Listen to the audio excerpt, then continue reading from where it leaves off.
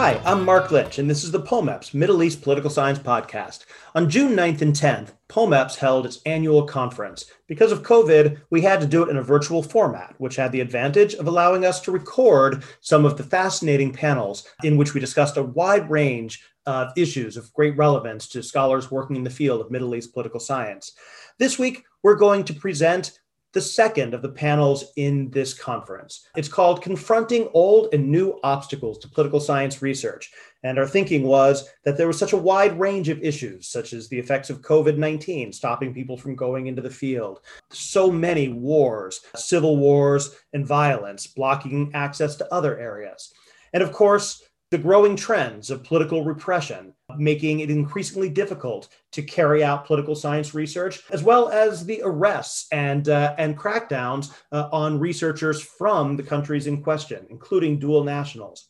With all of these issues facing the scholars who work in our field, we asked 5 scholars to talk about some different aspects of how all of these issues confronted their research and how they've tried to grapple with them. We hear from Nermeen Alam of Rutgers University. Then we hear from Mert Arslanov of Boğaziçi University in Turkey. Then we hear from Larissa Chomiak of CIMAT in Tunis. Then we hear from Johannes Julian Grimm of the Freie Universität Berlin. And finally, from Sarah Parkinson of Johns Hopkins University. Thanks for listening to our program.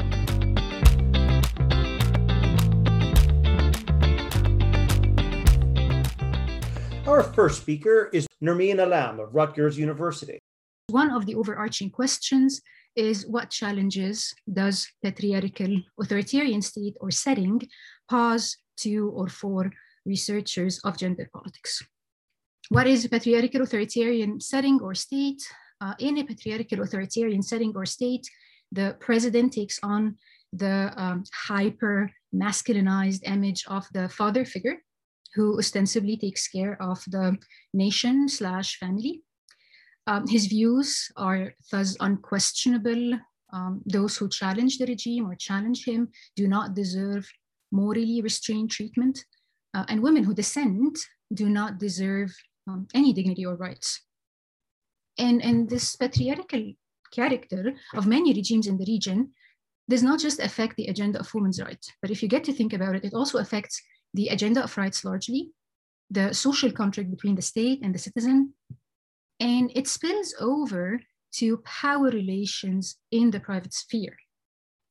What does this mean for the study of gender and politics and gender-based violence in the region? It means that the state is not always a fair arbitrator, but rather the state in many cases is the perpetrator of gender-based violence. So during interviews, stories of state violence ranged from extreme, heart-wrenching stories of rape in prison, virginity tests, and harassments by police officers to the everyday morality policing by the state and its agents. So, for example, some women described the difficulties of trying to issue a new ID card with a new picture after they took off their veil or after they took off their headscarf. In an authoritarian patriarchal setting, researchers thus, and not surprisingly, continue to face the long-standing challenge of how to keep themselves and their interviewees safe. Experiences of gender-based violence is often an experience or is largely an experience of state violence, where in some cases the state directly inflicts the violence or indirectly inflicts the violence by failing to provide the legal framework necessary to protect women. So these women who share their stories are providing a counter narrative to the state. So it's not a topic that escapes the state radar. So during in-person interviews, I often find myself, and I know many of my colleagues will share the same experience, are forced to change the topic, the topic because, you know, the bystander or the waiter was giving us the look. Because see, also at the heart of gender and state violence is also society that doesn't always condemn the gendered power hierarchies. So during interviews, you have to think about the red lines that are inscribed by not only the state, but also the red lines that are inscribed by society. And these red lines are often blurry. And you're left feeling that power is everywhere and power is nowhere. The move to carrying out online interviews, as much as we would like to think, did not completely resolve these challenges. So while, for example, some of my interviewees requested to carry out the interviews over Signal, which many of you know is an encrypted messaging app with enhanced security. However, some were also faced with family surveillance. And thus, discussing these issues online while the family was around was just out of the question. And I have to say that I was hesitant to carry out interviews online. And as the lockdown dragged on, I decided to try and carry out some interviews, but largely with participants who I have interviewed in the past during my previous in-person fieldwork. So the relations of trust are already there. But what I found is that while I was able to provide my interviewees with trust, since they knew me, I couldn't fully provide them or show them my empathy and sympathy on online platforms. Some of my participants were unable to keep the camera on since it ate away at their data. So the lack of eye contact, as simple as that, something as simple as eye contact, the lack of eye contact meant that the basic human contact that reassures, that shows support, that shows that you get it, it wasn't there. It just was not there. And as much as you try to convey it through your tone or through your words, something remained missing. And I'll conclude with two thoughts / questions. First, researching and studying gender politics is policed by not only the state, but by large segments of societies in the MENA region. And such policing takes different forms online versus in person. And since I believe that online is going to stay with us, we just need to acknowledge that regardless of the medium, it's always present, which raises the question of how do we assess the risks of in-person interview versus an online interview, where our interviewees are miles away. Less risk to us researchers does not mean less risk to our subjects. Second, the feminist ethics of care when we carry out interviews with vulnerable populations is exceptionally difficult to maintain, to carry out, and to execute online, which raises the question of how do we establish and communicate not just relations of trust, but also empathy as our interviewees share their most intimate experiences of sufferings and resilience. I will stop here, and I look forward to the discussion. Thank you, Nermeen, for those really important comments. Why don't we go to Mert? Hello, everyone.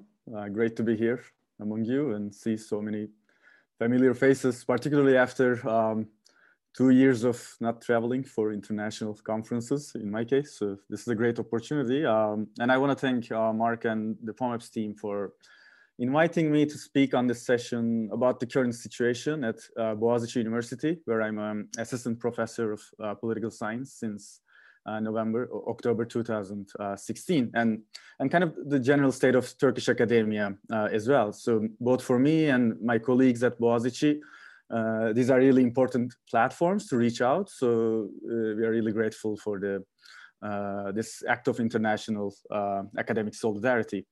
So today, rather than speaking about specifically about the challenges of doing political science research, I'll briefly update you on the state of Turkish academia under Turkey's competitive authoritarian regime, which is basically threatening high quality teaching and research in all disciplines at this point.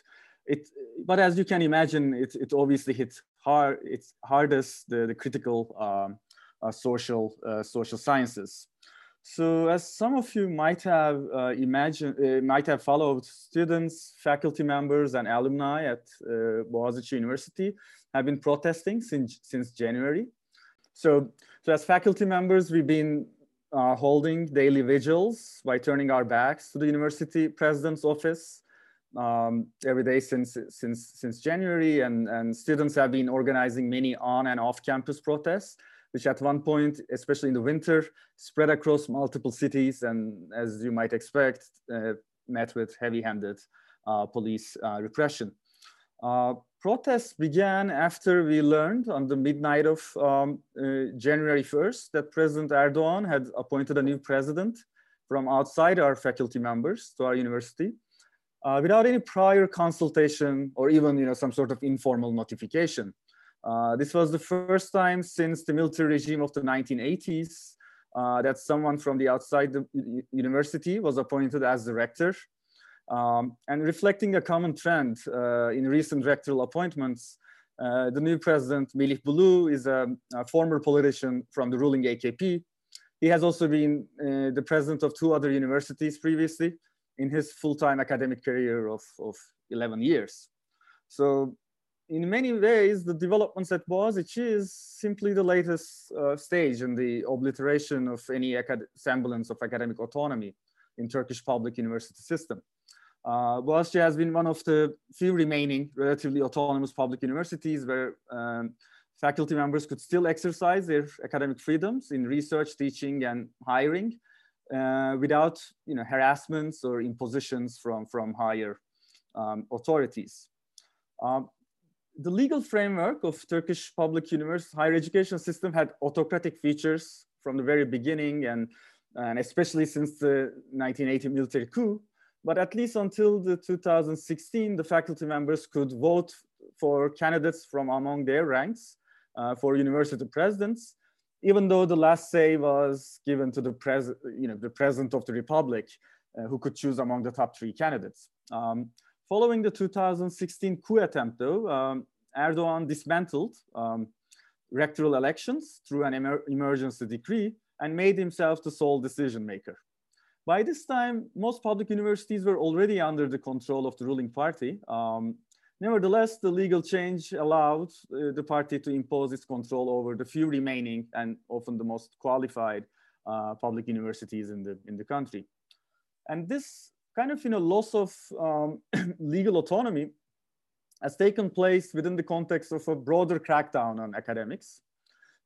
Again, you might remember in January 2016, like 6 months before the coup, more than 1,000 academics from various public and private universities signed a petition criticizing the government's violations of human rights in the Kurdish Southeast and called for an end to the war that resurged after the breakdown of the peace process between the state and the PKK. Following the petition, these academics were targeted, stigmatized, and then prosecuted with terrorism charges. And some of them were put actually under arrest. Following the coup attempt, government under the state of emergency enacted series of midnight decrees to purge peace petitioners from public universities, but also from some private universities from their academic posts, put them under travel bans, like confiscating their passports, preventing them from taking any teaching jobs in public or private institutions. In the meantime, academics allegedly associated with the Gülenist network were also purged from academia. So during this period, Boğaziçi was one of the few institutions which did not purge its faculty members, thanks to its de facto autonomy. Because these purge lists were actually prepared by the top administrators in the universities and then given to the cabinet. So from where we stand, this latest appointment decision is actually an attempt to fully institute the government's control over our university, and in a way actually over the entire public university system, and turn it into a politically loyal space in tune with the ideological agenda of the ruling coalition. And what that signifies in practice is the imminent threat of intrusions into our teaching and research, purging of dissident faculty members, crackdown on pluralist campus life, recruitment of political loyalists to departments and particularly to social sciences as government commissars. And unfortunately, the developments since the appointment decision confirm our worries. In February, government announced, again, Erdogan announced actually with another midnight decree, that the foundation of a school of law and a school of communication without any prior request or preparation by the university body. So we expect kind of these two schools to be the institutional sites for recruiting new academic cadres willing to work with the appointed rector and redesign the university in line with the political expectations of the government. Because at this point in the university bodies, in the commissions, the Senate, and all these bodies, the rector doesn't really have any significant following. So he needs actually new faculty members. Recently, we began to see some intrusions into the contracts of part-time faculty members who've been, some of them being, vocal critiques of the administration. Also, there is crackdown on, campus pluralism and, equality. So the administration closed down the LGBTI club in line with the rising homophobic discourse of the national government, terminated the contract of the administrator of the Sexual Harassment Prevention Office, again, in line with the rising misogynist policies of the government, and initiated disciplinary action against protesting students. So despite all this resistance that has been going on now for the last 6 months, we've been already losing some ground. And kind of as a few concluding remarks, what's been going on in the academia in Turkey in general, and what's happening at Boğaziçi can only be understood in the context of Turkey's transformation into an authoritarian regime. So in a way, academia is one of the sites, one of the institutional sites where we can actually trace this first the democratic backsliding and then later the democratic breakdown of the regime. And in a way, our own crisis kind of reflects like two of the interrelated and constitutive dimensions of this process, right? So the extreme autocratic centralization of all decision-making power, under which political loyalties emerge as the prime standard for all bureaucratic appointments, and a will and a desire to eliminate any institutionally autonomous spaces and in fact, colonize those spaces, whether these are municipalities, professional associations, or the courts or universities. And I must say, this is driven by the rationale of autocratic control, but it's also driven by desires and fantasies that is embedded in the ideological orientation of the government. So these are also like acts of symbolic conquests that are embedded in the long tradition of especially like Turkish Islamism. So the immediate outcome of such an orientation is a pervasive deinstitutionalization of any aspect of social and political life. And it comes with a very heavy toll of dispossessing the public of the knowledge, experience, and the values that have been nurtured and accumulated and embedded in these institutions over decades. So I must say, as a political scientist, studying protests and social movements, being involved in this mobilization under an authoritarian context, has been emotionally very intense, but also it's been, an extraordinary experience. And in that sense, I must give credit to the government for giving me the chance to do kind of an auto-ethnography of some of the subjects that I've been, studying for some time. Whether it's, organizing efforts in these, excruciating deliberative forums, or, witnessing on the ground how, the police represses protests and the entire actually repertoire of repression that the government deploys, both physical repression, but also discursive repression through stigmatization, defamation, and polarization of public discourse. But it's been also, and, this is my, last comment, it's been also quite rewarding and kind of extraordinary to see how our students navigate this terrain and how creative they've been in deploying their counter frames to undermine the government discourse and effectively use all sorts of media tools to intervene directly into the public public debate. So this is where we are at. In short, Boğaziçi joined an array of localized struggles that have emerged in the past 2 decades against AKP's authoritarian intrusions into autonomous institutions and life spaces.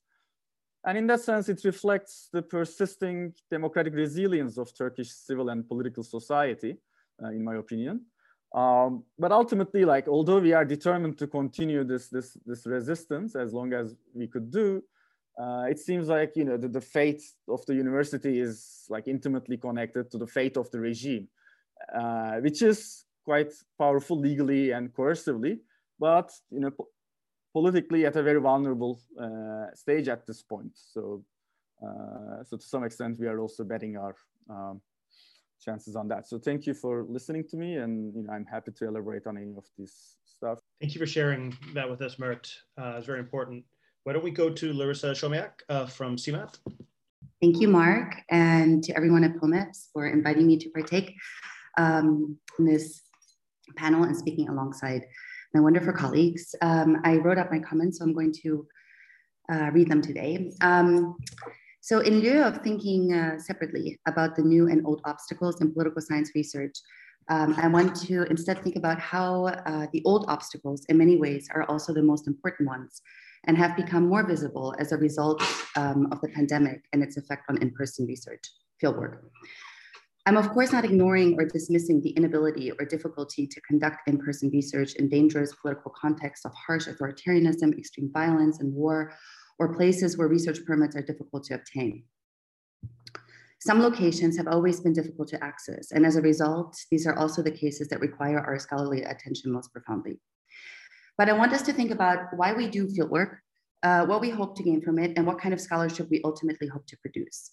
How do we decide early on what our engagement with the field will be? In answering these questions, I think we can more clearly link long-standing obstacles to some of the new ones, including but not limited to the conflict and pandemic-related challenges of our current times.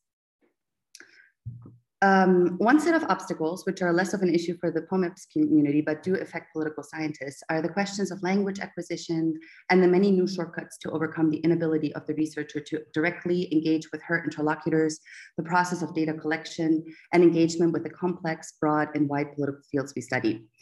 These issues have been highlighted by the pandemic, but have been in the making for quite some time. I want to construct my ideas today around two themes. The first is a push for investing in the high startup costs of doing research to overcome shortcuts and thereby produce superior work on the region. And the second is the time commitment necessary for fieldwork, no matter which method a scholar chooses to employ. So fieldwork, as we all know, is exciting, difficult, exhausting, complicated, emotionally draining, and can also be immensely rewarding. In fact, it should be rewarding. As our language skills improve with use, we begin to understand critical nuance. As we slowly build a network of contacts and interlocutors, we learn so much more from stories, conversations, the media sphere, the powerful relationships behind who produces what type of reporting, analysis, and opinion survey work. The startup cost is a multi-year career investment to be in a position to even begin this kind of meaningful engagement with the field. It is also an immense luxury. Besides time investments, we have the heavy cost of obtaining adequate funding and finding ways to take away from our institutions professional commitments, families, and other life obligations. There are, of course, shortcuts to knowledge production, such as outsourcing data collection, but that can negatively impact the essence and substance of our work. These shortcuts come at a great expense in terms of the eventual contribution, and they cannot, nor should they be substituted for the comprehensive and encompassing work in the field. So what I want to highlight is the tension between the commitment to in-depth and sustained fieldwork and some of the most recently emerging fieldwork trends in political science. Increasingly, and this is from my position watching, and advising researchers as they come through the field, political science seems to encourage the type of work in which the research question, if not the entire project, is disengaged with a specific context of the field research site and its broader environment. Practices such as truncated and short research periods at the beginning of a project, and particularly outsourcing data collection to individual fixers and companies, risks for the empirical material being completely decoupled from the substantive, sustained analysis and theorization. So this is not necessarily the case. This doesn't happen with every project, but it is a real risk. It can also contribute to a new type of knowledge production in which the sites that we write about are so abstracted that they are no longer recognizable to the people with deep knowledge of those cases and places. My colleague and dear friend Gillian Schwedler has spoken about this extensively, and she tells a story about how one of her interlocutors in Jordan told her that she didn't recognize Jordan in most political science analyses. She was devastated but listened, and came to realize that the real political struggles there had less or something or nothing to do with political parties or parliaments, for instance. Let me give another example. Last year, the University of Tunis Department of Political Science, which is a new department created post-revolution that advances an interdisciplinary and interdepartmental approach to the study of politics, power, and democratic institutions, organized its first political science diagnostic workshop, in which one principal guiding question was, why do we not recognize Tunisia in the massive explosion of work done on Tunisia? Of course, it is important to note that there are clear politics behind this, or any university system who gets to determine these debates. So for instance, what a faculty member here would like to see published by an international and Anglophone researcher. While at the same time, some Western political science has methodological commitments with which our colleagues in the region are simply not familiar. But the point is that there is a disconnect, and we must take this disconnect seriously. How and why did this come about? Why is knowledge production by our colleagues in the field oftentimes dismissed or reduced to as descriptive, area studies, non-scientific, and so on? What is lost by creating a new type of fieldwork, the kind in which new methods are explored and tested and are prioritized over exploring new insights about the field set itself? Again, the problem is not the method, but rather a truncated fieldwork commitment. Some of these trends were recently addressed in important discussions at the SSRC and APSA-MENA section in the context of how to overcome research challenges posed by the pandemic. Linking back to the original question, what perhaps most visibly distinguishes old and new obstacle is a wealth of information that is now out there. Online newspapers, live streaming of television shows, online radio, digitized archives and academic journals, contentious and telling debates on social media, indexing of protest speeches, commentaries on TikTok, Facebook, and Instagram stories, and so on, that point to a way in which we can actually engage with the field in new and extremely important ways. Why should fieldwork, as Sarah Parkinson, who speaks next, asks, be limited to boots on the ground? How should we expand the notion of what constitutes the field? Or as Sarah mentions, reciting. The new field that has become accessible to us is by no means a substitution for the traditional field, for traditional fieldwork, but it is an important element to be integrated in the overall way in which political scientists produce knowledge on the Middle East and North Africa. And this, of course, includes the high startup costs of language acquisition, the continuity of the field when we cannot be there in situ, to our continuous engagement with understanding context, trends, debates, and relationships. Of course, nothing replaces in-depth and in-person work, and how we learn through the stumbling upon new information, through unexpected and expected encounters, the perusal of bookstores, newsstands, and private collections, and the side conversations that unexpectedly turn what we thought we knew on its head. But we are no longer limited to traditional fieldwork, and we can supplement what we know through our access to a wealth of online materials and information that even a decade ago were hard to come by. So I remember when I was not able to send emails from the field, or I had to go to a phone booth to call, my family and so on. So this has shifted in really interesting and important ways. So to go back to methods for just a moment, perhaps one new obstacle to political science research is that our discipline has become so clearly driven by the method that we choose, that we use. Of course, we're all trained in specific methods, so I'm not arguing against methods per se, or using what we know. The issue is, and of course this relationship is debatable, that for much work these days, the method defines the research question and very often is prioritized over facts on the ground or having something substantively new to say about the case or field site. At times, the field has become a place where ideas can be played out in somewhat imaginary settings. Even the exploration of under what conditions does X or Y occur. But, and this perhaps could be grouped in the new obstacle section, why do methods-driven questions preclude the engagement of analysis and thoughts about these conditions produced by others, often scholars of other disciplines, other research traditions, other methodological orientations, even other types and styles of writing? I think that the disconnect between what we seek to find or what we think is happening and what is visibly going on could be a result of this kind of framing. Another possibility is the hesitance to become too familiar, too much in the weeds with the places we study. And political science research, I think, should not be reduced to this kind of localitis that diplomatic and aid workers try to avoid, nor should political science research fear over-familiarity with a site as a threat to objectivity or scientific ambitions. So no matter which method, long-term engagement with a site or sites of research is so central to the kind of work that pushes the boundaries and limits of political science. If I look at my bookshelf, the books I return to over and over and over again are all the ones in which the author invested serious time in the field, making substantive theoretical contributions, while also telling so much new about the site itself, new data, new materials, new literatures, completely new findings. When our questions are constructed in limited ways, actively avoiding temptations of inductions. So even if we don't want it, just a temptation to think in that way, we are hard pressed to inspire the kind of big questions that can push the limits of the field. And I think this is what is increasingly going on and is something that perhaps we don't solve, but at least we can think and talk about. So thanks again. Thank you so much, Larissa. Now we will hear from Yannis Grin. Yannis? Yeah, thank you, Mark. So I guess the topic that I want to focus on in the next 7 to 8 minutes, hopefully, is the question how COVID-19, how the pandemic has really impacted the ways that we are used to collecting our research data, either through fieldwork or also via new online methodologies, and how this has exacerbated a couple of what I think are worrying trends that we should aim to address more systematically and seriously in the coming years.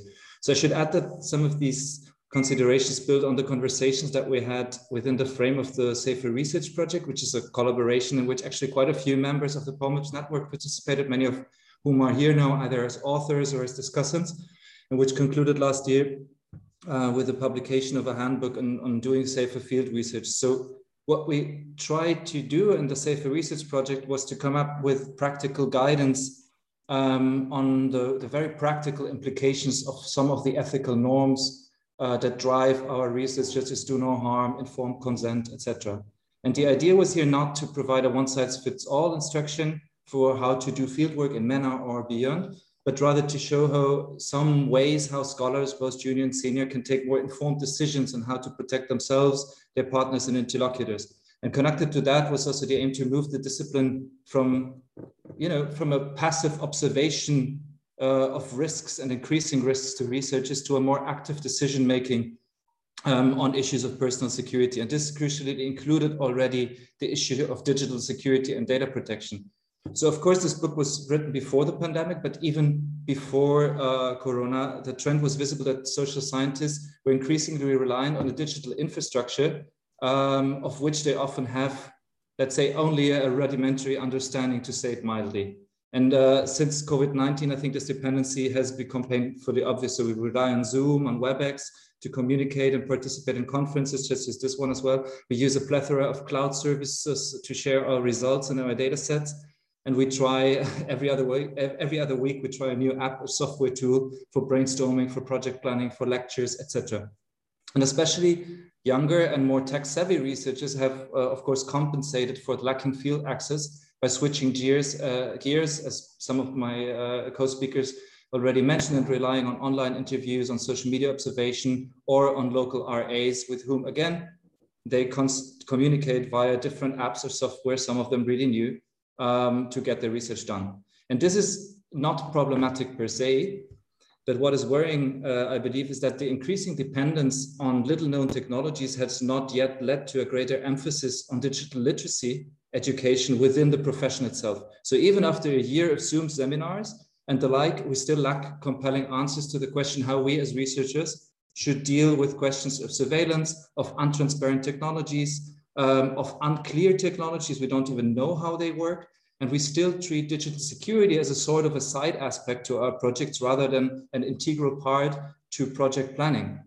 And in the meanwhile, the tabula rasa, as regards the way we are all doing political science, has many unforeseen consequences, and I'll just name 3 pertinent trends here. So for once, moving research online risks, and this has been mentioned before, more insensitive gauging of what is and what should be done and how it should be done. So researchers are simply not physically there to assure a safe encounter with their interlocutors and a safe space also for interviews, or to also check after them afterwards.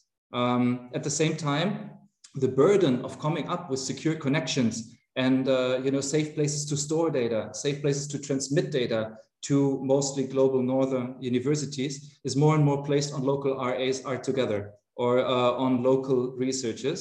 And this is of course problematic because in field sites where state surveillance is rampant, research often requires less and not actually more data files, phone records, and other interceptable communications. In general, and this is the second point I want to make, the digital fieldwork adds also an additional digital barrier to solidarity and effective solidarities with RAs, but also with the objects of inquiries. It simply makes the real world problems that we investigate, it makes it more remote, especially for researchers that are new to a certain country, a certain region.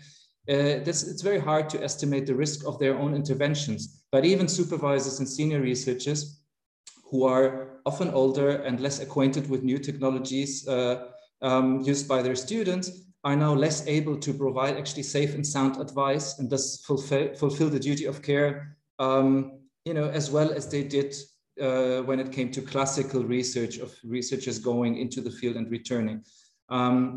So that's the second point. And thirdly, and finally, but crucially, I think one major problem with digital technology and with surveillance is that it's by definition hard to detect. So the problem, and this problem is exacerbated by the fact that many researchers lack sound technical knowledge.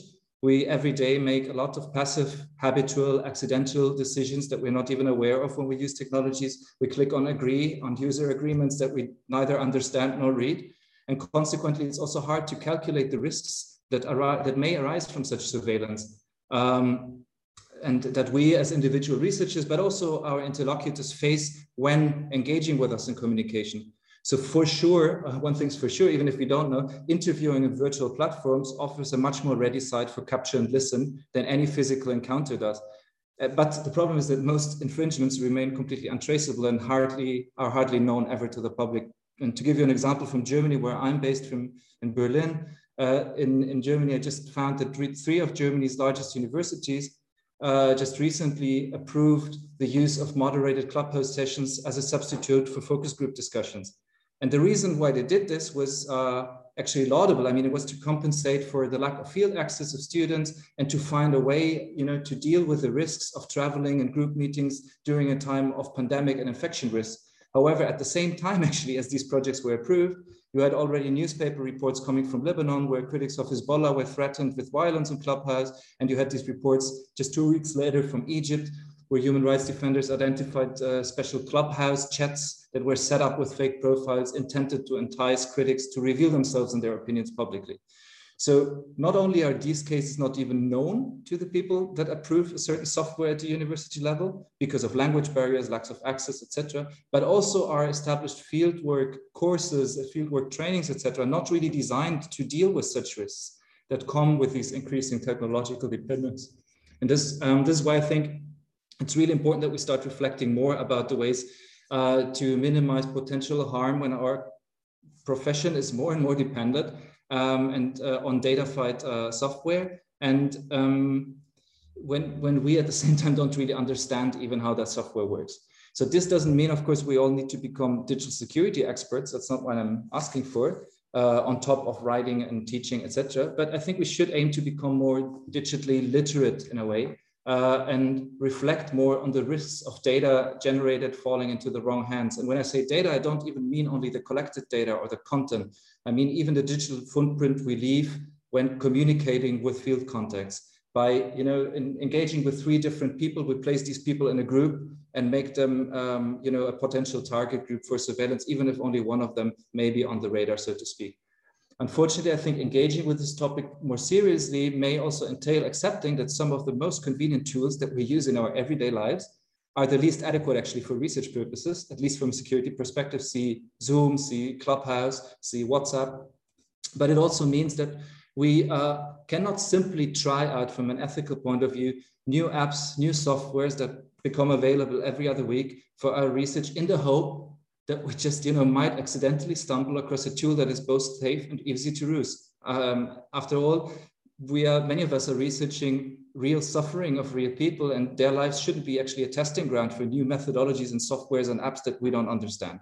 So in a nutshell, I guess, I would think we should really work on professionalizing the ways we deal with these new risks, and identify and share best practices, ideally actually at the association level, because otherwise we really risk undermining the very ethical frameworks that guide our research. After all, how much informed consent is really possible if you neither have the ability to grasp nor to comprehensively inform your research partners about the potential risks of their research participation. And I guess I'll leave it at that, but I look forward actually to discussing with you further.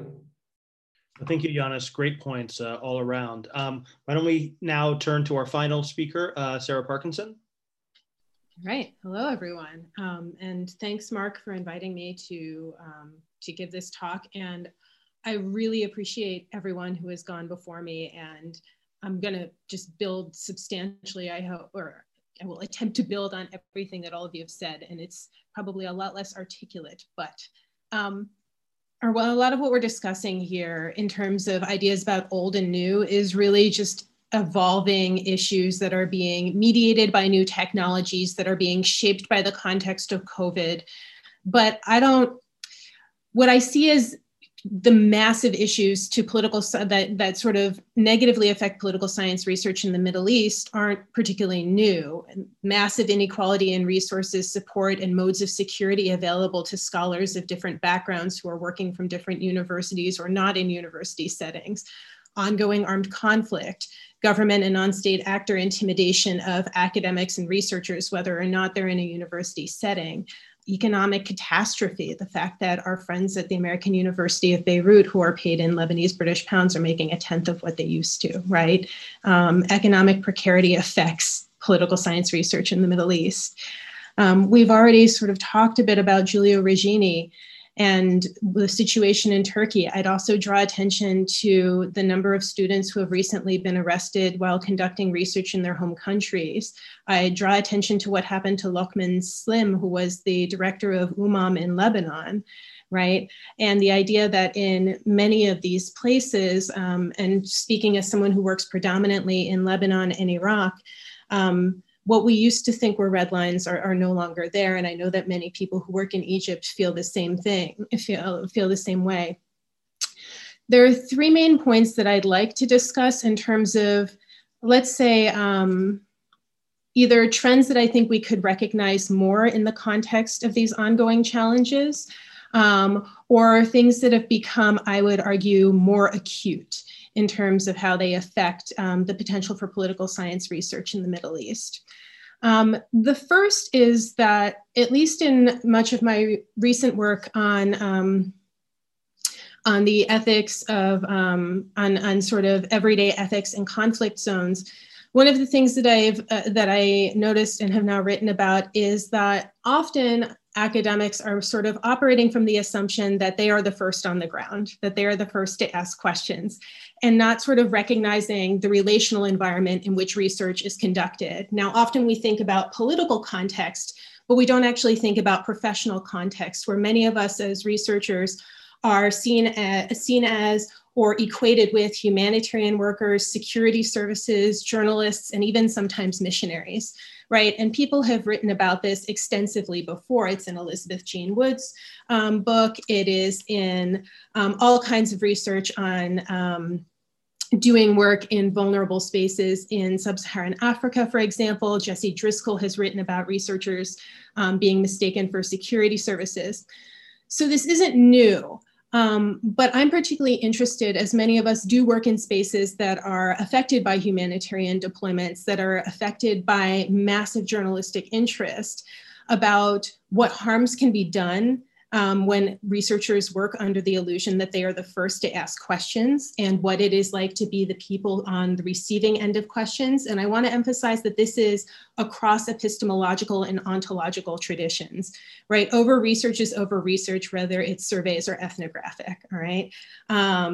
But also certain types, and I use the term methodological cognates, certain types of research methods that political scientists are particularly likely to employ also, for example, mimic humanitarian assessments in ways that actually can really elicit prompted responses. So the argument that I'm trying to make here is that engaging in ethical research is actually deeply linked to issues of data validity and robustness, right? So if you don't realize about the ethical context that you're in and that people have been continuously asked questions for 3 months before a researcher lands on the ground, you're not getting this sort of pure data that the assumption in many epistemological traditions holds that you are. People aren't acknowledging these issues, and they're making claims that wouldn't hold up if they did. I see this in the context, again, I'm speaking from my own experiences in Lebanon and in Iraq, working specifically with refugee populations and in places that have been affected by armed conflict. But I'd also emphasize that there are ways in which this sort of dynamic where people are constantly asking questions, like from journalistic interest, for example, could shape research outside of those types of spaces. I might be interested in humanitarian assessments, but when we think about, for example, really contentious legal cases where people are basically given language, Javier Ayero and Deborah Swinson have written about this in the context of ecological crises, where journalists get really interested in particular spaces for being ecologically destroyed. And their constant re-entry into these spaces basically seeds narratives. So we have both an ethical question here in terms of over-research, in terms of people being exhausted, in terms of people being resentful, in terms of change not occurring, but we also have data validity issues. I'd also note here, and this is something that actually Kurdish officials have directly spoken to me about, so I feel comfortable sharing it, is that other people's poor research practices are shutting down opportunities for scholars, right? And in some cases, this is just blatantly unethical work. In other cases, this is just poor work or work that is considered to be exploitative. So I do think that we have an issue, again, in this relational environment where people might not distinguish between one researcher and the next, or between a journalist and a researcher, or between a humanitarian agency that has acted in an exploitative way or not. The point that I want to talk about is, I would say, a more drastic nature of shifts of incentives due to restricted research funding and truncated graduate student and tenure clocks right now. And sort of the nature of the discipline. And I want to talk about sort of the fetishization of novelty in both topics and projects, right? So here I'd like to actually pick up on a point that Larissa mentioned, which is that there are really strong incentives right now to engage in parachute research, right? That is to show up in a place for a week, to say that you went there, to sort of mask how long it actually was. Like, I was there in June 2010. Well, was that a week or was that the month, right? And to basically get in, get out, to not really absorb the context, to potentially train a research team or engage a fixer. Jillian also calls it drive-by research, and I sort of appreciate the violent connotations because this is to do violence, right? And that this actually, people aren't really recognizing what it means to have all of the data collected by others, right? That this is not just a labor issue, that this is also a relational issue in the fact that people's experiences mediate that data. And David Mwambari, for example, has written really extensively about this, as well as what it's like for local fixers on the ground in like Gulu in Uganda, which is a really over-researched site, for example, right? So this is one thing where people can get big grants, have no contextual knowledge, and go and do whatever project they're going to do without really any attention to the space, except to say they've been there to validate their research, right? The second is that there are massive incentives to sensationalize. And this also gets to the idea that a couple people have mentioned, Setani mentioned it in the last session, where basically there are like, what is the big issue, right? How do I get published on whatever issue? And one of the things here that I noticed more, and I think that someone else mentioned this as well, is that universities are more interested in getting their academics media attention, in part because of donor issues. Many of us receive those emails like, oh, there's a crisis in wherever it is in the Middle East, like you do Middle East stuff, like can you speak to CNN or whatever? And it's like, I have no idea what's happening in that area, but my less educated colleague will definitely say that they know what's going on in that area. And it is an impediment to research in the Middle East because, frankly, it means that a lot of people are out there doing the kind of work that is insulting to people who are living in the region. Like, let's just say it like that, right? The third, and this is something that Faten and I have written about, is that there are incentives to use narratives and categories that are unrecognizable to people in the region. And this speaks to things that both Jillian and Larissa have spoken about in public fora before. And this is partially because of how funders shape research, but I think that this is also because of people's sort of desire to fit into the categories that are used in the discipline. The one that we critique in particular is sort of the Muslim-Christian distinction when it comes to Lebanon or Iraq. In particular, just because this is an overused category that then becomes the only category that people study and portray Lebanon as a Muslim-Christian political site, as opposed to a site that has so many different political dynamics, right? This also became salient in a place like Iraq when Mike Pence was actively pushing Christian narratives and Christian politics and Christian organizations around 2018, 2019, right? Which meant that humanitarian organizations were picking it up. This shapes research in all kinds of perverse ways, and I think that we need to recognize this. The second is the securitization of migration, right? So the idea that people are pitching things to grant makers, pitching things to potential organizational partners about like the threat of refugees, the threat of migrants. And I want to shout out people like Kelsey Norman, Lama Murad, and Rana Khouri, who have all been sort of confronting these issues on Twitter, right?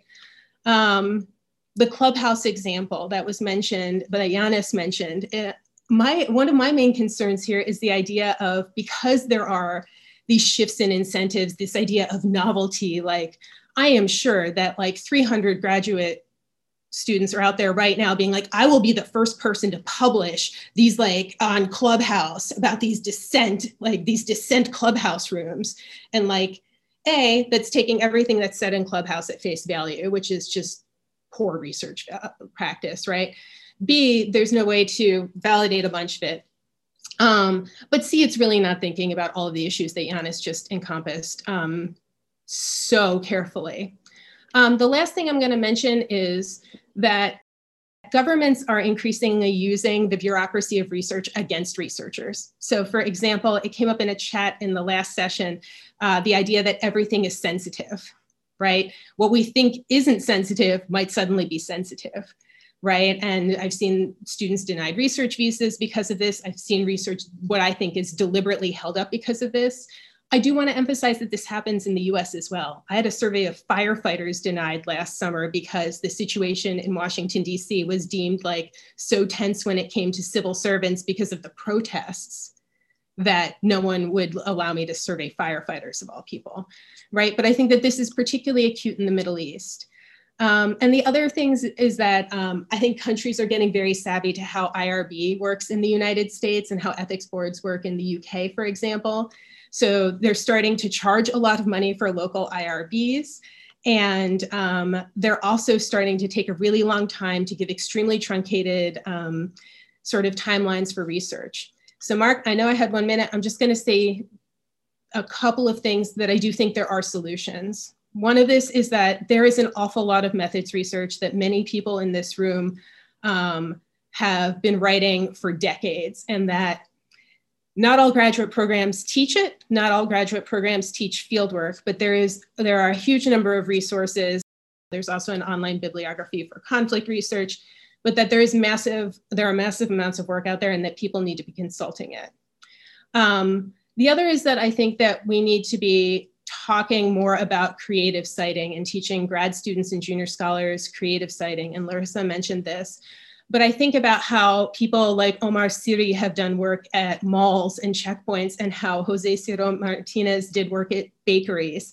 So thinking about how to more subtly cite studies that can get at many of the issues that are fundamentally political, but aren't so overtly so if a government official is reading a research proposal, for example. I think that also we need to start turning challenges into research topics. So I'd honestly be curious to see research on all of the issues that governments have declared sensitive, right? Because when all of a sudden firefighters in the US become sensitive, that's interesting to me. That's political, right? It's political when someone decides that bakeries are sensitive all of a sudden. It's political when someone decides that disaster aid is sensitive. And I'd also sort of shout out some work that Liz Nugent has done basically on like government statistics being deliberately bad and how we can look at that as data and a site of meaning making in politics in of itself. So I don't want to leave people sort of hanging after bringing up all of these critiques. This is only the start of a longer discussion that I really look forward to having with everyone. That concludes the speakers on our panel, Confronting Old and New Obstacles to Political Science Research, part of the POMEPS 12th Annual Conference held June 9th and June 10th of 2021. Thank you so much for listening.